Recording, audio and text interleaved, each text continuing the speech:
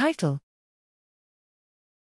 Perplexity about periodicity repeats perpetually, a response to Brookshire. Abstract. Brookshire, 2022, claims that previous analyses of periodicity and detection performance after a reset event suffer from extreme false positive rates. Here we show that this conclusion is based on an incorrect implementation of a null hypothesis of aperiodicity, and that a correct implementation confirms low false positive rates.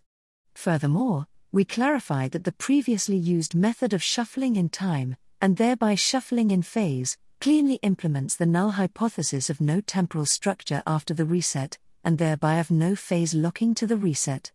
Moving from a corresponding phase locking spectrum to an inference on the periodicity of the underlying process can be accomplished by parameterizing the spectrum.